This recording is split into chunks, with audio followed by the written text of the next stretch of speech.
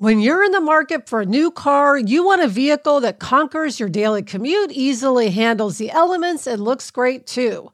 You need the reliability of a Toyota and the confidence that your investment will last. Why?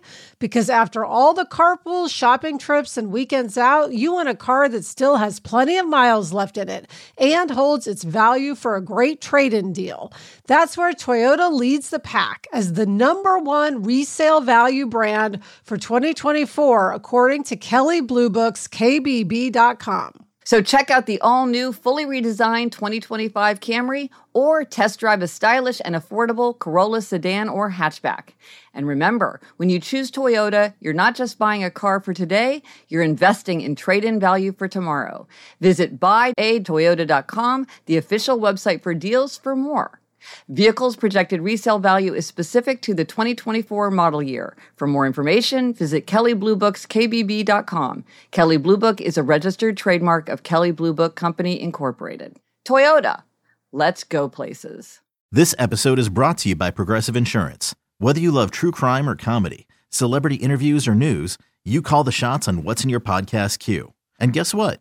Now you can call them on your auto insurance too with the Name Your Price tool from Progressive. It works just the way it sounds. You tell Progressive how much you want to pay for car insurance, and they'll show you coverage options that fit your budget. Get your quote today at Progressive.com to join the over 28 million drivers who trust Progressive. Progressive Casualty Insurance Company and Affiliates.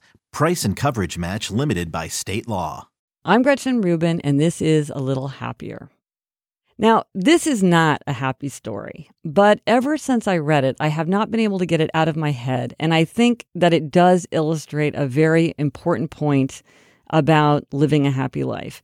And this is a story that I read in Judd Apatow's book, Sick in the Head, Conversations About Life and Comedy, which is a book that's all of his interviews with famous comedians, which he started doing when he was very, very young. So it's dozens of comedians talking to Judd Apatow.